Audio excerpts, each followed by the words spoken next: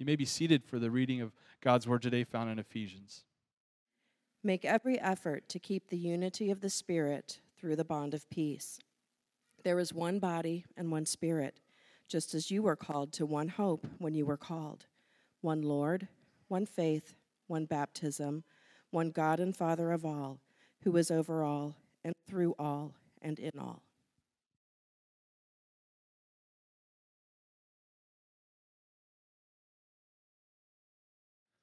Amen. Well, brothers and sisters, called by Jesus, called through the power of the Holy Spirit to be one, to be the one body of Christ in the world, grace and peace are yours in the name of that same Jesus. Amen. Well, Pastor Max kind of hit the nail on the head when he had this foam finger, right? 'Tis the season for this, right? We're number one, right? And this kind of we're number one attitude can become really pervasive. It finds its way into all sorts of different aspects of our lives. And the danger of this we're number one kind of mentality is that we really start to think that we are number one, right? And as dangerous as that becomes, that becomes very dangerous because it then becomes sort of a sense that the world is all about us, right? That the world is all about me, and so I have to be ahead and get ahead, right? A constant message that we hear. It can be good, it can be bad in normal aspects of life, right? Think about the ways that it finds its way into life. In history and politics, we might call this exceptionalism, right? The idea that we're number one. Dwight Eisenhower, before the D-Day invasion, the famous words that he gave to the troops, the charge he gave to the troops, I have full confidence in your courage and devotion to duty and skill in battle. We will accept nothing less than full victory. Right? What's the implication? We're number one, right? We must win this. Right? That's the way it kind of looks throughout history. Take another example, back to the sports thing. Right? In sports, we might call it winning drive. Right? It's that drive that some have that others don't, that pushes them to achieve and to be better than others, to work harder, to do more. Right? Someone that we can all agree on, right, with a winning attitude, Larry Bird. Right? You guys are familiar with Larry Bird? Yeah, the hick from French Lick? Right? Indiana boy, right, who made his NBA fame in Boston. See, we can agree on Larry Bird. Right? And Larry Bird was notorious for outworking everyone on his own team and his opponents. That's why he was a lousy coach, because he couldn't understand why his players weren't working as hard as he did. In fact, one of my favorite Larry Bird anecdotes was especially in opposing gyms. Bird used to dribble the floorboards of the gym. He used to dribble up and down the floor to find the soft spots on the floor. And anybody who's ever played will tell you the soft spots are the worst part of the floor because the ball doesn't bounce up the way that it's supposed to. Well, Bird would log that knowledge of where the soft spots were, and in the critical moments of the game when their team needed the ball, he would force his opponent to one of those soft spots, knowing that the ball wasn't going to come up the way that he expected it to and that he could steal it. It's genius, right? That's Larry Bird's winning drive. That's his drive to get ahead. This is what he said. A winner is someone who recognizes his God-given talents, works his tail off to develop them into skills, and uses these skills to accomplish his goals. Well, one more example. In business, we call this getting ahead. Right? It's the ability to see things that others don't, to have a vision and a drive to achieve that vision that others don't. Use as an example, R.J. Heinz, right, of ketchup fame.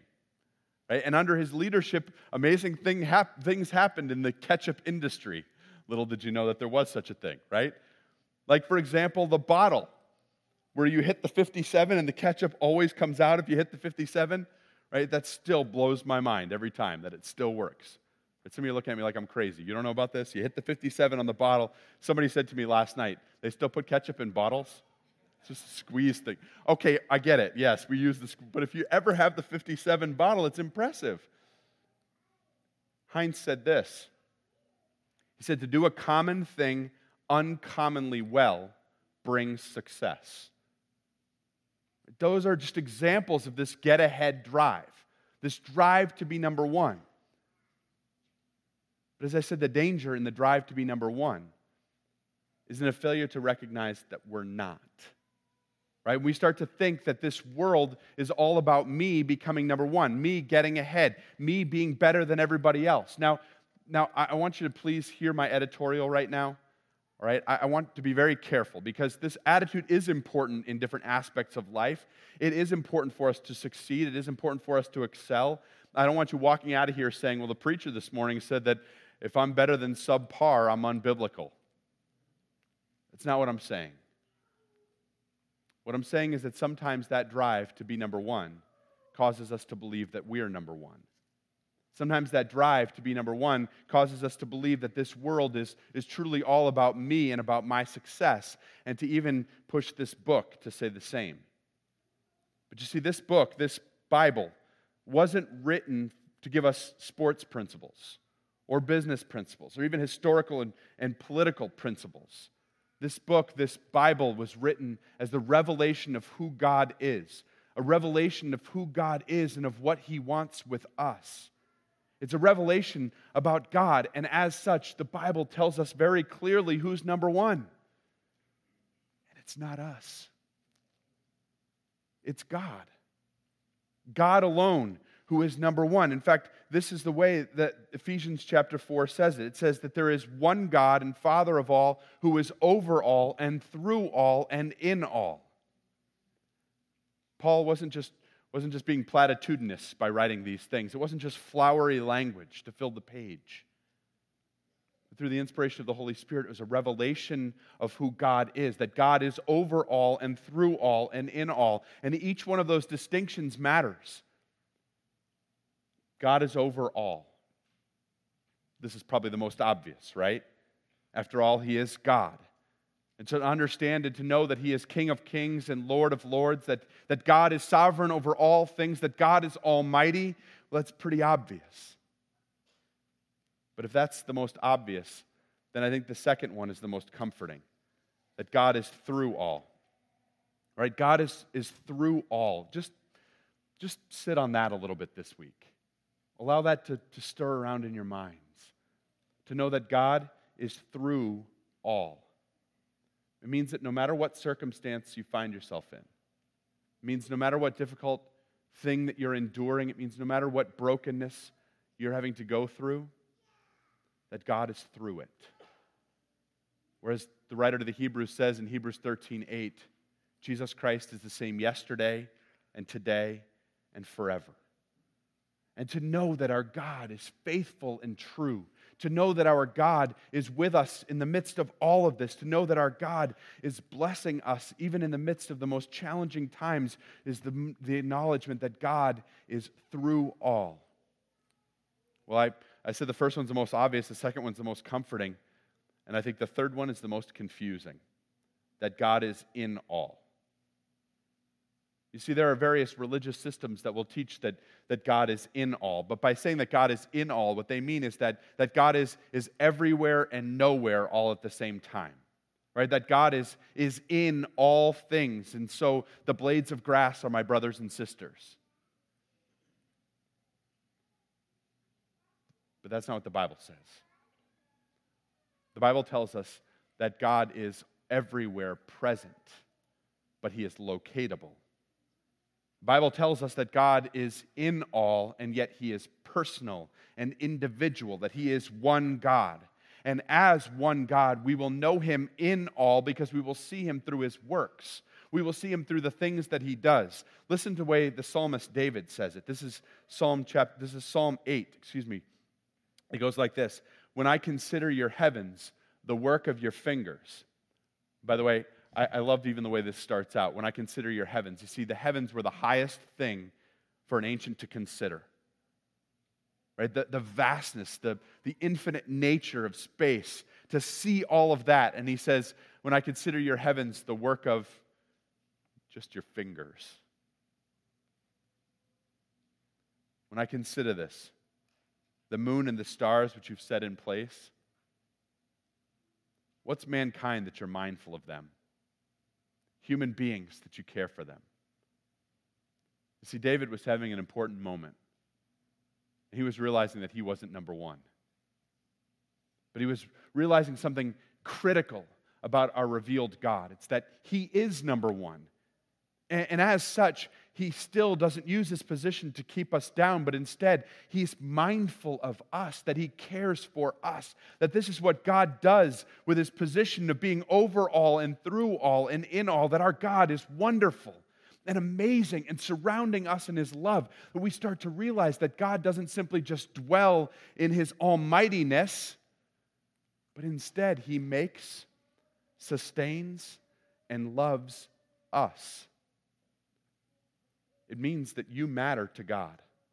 You matter to the one who is number one. You matter to the one who is over all and through all and in all. How amazing is our God?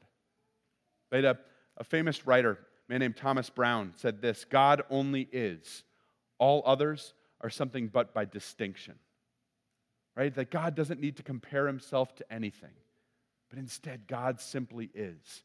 And to know that this Almighty God makes and sustains and loves us, how great is that? Right? How great is it to know this calling on our lives? And in order to sustain us through our walk in this difficult and broken world, our God does more. He calls us into one body by his one Holy Spirit. Right? That God would call us to be one body, a body of believers together. Why? So we can support and encourage one another. He calls us into his body, which is the church. It's a remarkable gift that he gives to us. To know that through this one body, by this one Spirit, we are called to be brothers and sisters, one another, sons and daughters of the Heavenly Father. The third article of the Creed, which we just recited, it goes like this: I believe in the Holy Spirit, the Holy Christian Church, the communion of saints, the forgiveness of sins, the resurrection of the body, and the life everlasting. That's what God has called us to. And this is the work of the Holy Spirit. I believe in the Holy Spirit. It means we can't get to be part of this body by working harder or having a winning attitude. It's that God wants us here. God wants us in fellowship one with another, and that there is one Christian church. There is one church, one body, not multiple bodies. And I think, to be real honest with you, I think that we need a reminder of this constantly. I think the church forgets this. We forget that there is one Christian church, right? Let me illustrate this for you for a second. We built this site over in Fishers, right? Cornerstone Fishers. You guys are familiar with this? Yeah? All right. Yeah, and we're not the only Carmel church that has done that. Right? Northview has also put a site in Fishers, and Grace has also put a site in Fishers, and Trinity, which is just on the border, has also put a site in Eastern Fishers, right? There are a lot of churches doing this, and so there's this kind of sense among people, well-intentioned people, that all of a sudden there's all this church competition, right? So some people have even said to me, hey, have you seen what your competition up the street is doing? And so being the smart aleck that I am, I've developed a response, which is, you know what Satan's doing in this community? Right? Because that's our competition. It's not other Christians. It's not the Christian church on earth. We are not enemies one of another. In fact, on the contrary, there is one body by one Spirit. Now, there are differences and distinctions, and they matter, and that's another sermon for another time. But it doesn't negate who we are as one body of Christ. The pastor of Northview Fishers is a man named John Smith. I'm not making that up. That's really his name. He's a good guy. And the second time that I met him, he blew my socks off because he told me, hey, I drive by Cornerstone. I drive by almost every day. I'm way over to my church. And he said, so you know what I do every day when I drive by? It's a good reminder for me to pray for you guys. And I pray that God will do amazing things through you. What a reminder. A reminder that God calls us to be in fellowship one with another and to recognize who the true enemy of the church is, to recognize that the enemy of the church, the adversary of the church, is Satan, that which the church wars against is sin, death, and the power of the devil. Because here, within the church, are the gifts of God. That here, sin is overcome through the forgiveness of sins. That our enemy is not within, but instead that we are brothers and sisters, one body called by one Spirit. And that as that Spirit calls us, He gives us His gifts so that we can be on this journey together, trying to figure out what it means to negotiate and navigate our ways through a sinful world and through sinful lives. And to know we need all the encouragement that we can get. We are called to one body by one Spirit, by the one God who is over all and through all and in all of us. This is the way the Apostle Paul says it in Galatians chapter 3. You are all sons, that's sons and daughters. You are all sons and daughters of God through faith in Christ Jesus. For all of you who were baptized into Christ have clothed yourselves with Christ. You know what that means? It means in baptism, you start to look a little bit more like Jesus. You start to be recognizable by what He does. And as a result, there's neither Jew nor Greek, slave nor free, male nor female, for you are all one in Christ Jesus. And this is the wonderful way that God blesses us. Through one Lord Jesus, one faith, and one baptism. That this is the how the Holy Spirit does His work of gathering us into one body and one Spirit. And then there's the last one that's in this passage. And you know what it is? It's hope. That we're called to one hope. To be people who have a different trust, a trust in a preferable future in spite of the evidence of the present because of the activity and the intervention of our one God. To know that God calls us to this one hope as He calls us forward, to know the life everlasting, to know the resurrection of the flesh, to know that God will one day invite us into His presence, and that there in His one presence we will rejoice with all brothers and sisters, seeing what God has done, rejoicing that there are no longer conflicts or divisions, rejoicing that sin has been vanquished once and for all, and that Satan is an ultimately defeated enemy. And so no matter what happens around us, we have the privilege to know who God is, to know that He is over all and through all and in all and calling you. And because your identity is in your God, because your identity is secure in who God has made you as His son and daughter, then you're free to be exceptional. You're free to live out your calling in the best way possible. You're free to excel because you know the hope to which you've been called. And so, brothers and sisters, this day and every day, as we rejoice in the gifts of God, as we rejoice in the love that surrounds us, we have the privilege and opportunity to say to our God, who is over all and through all and in all, you're number one. In the name of Jesus and for His glory, amen.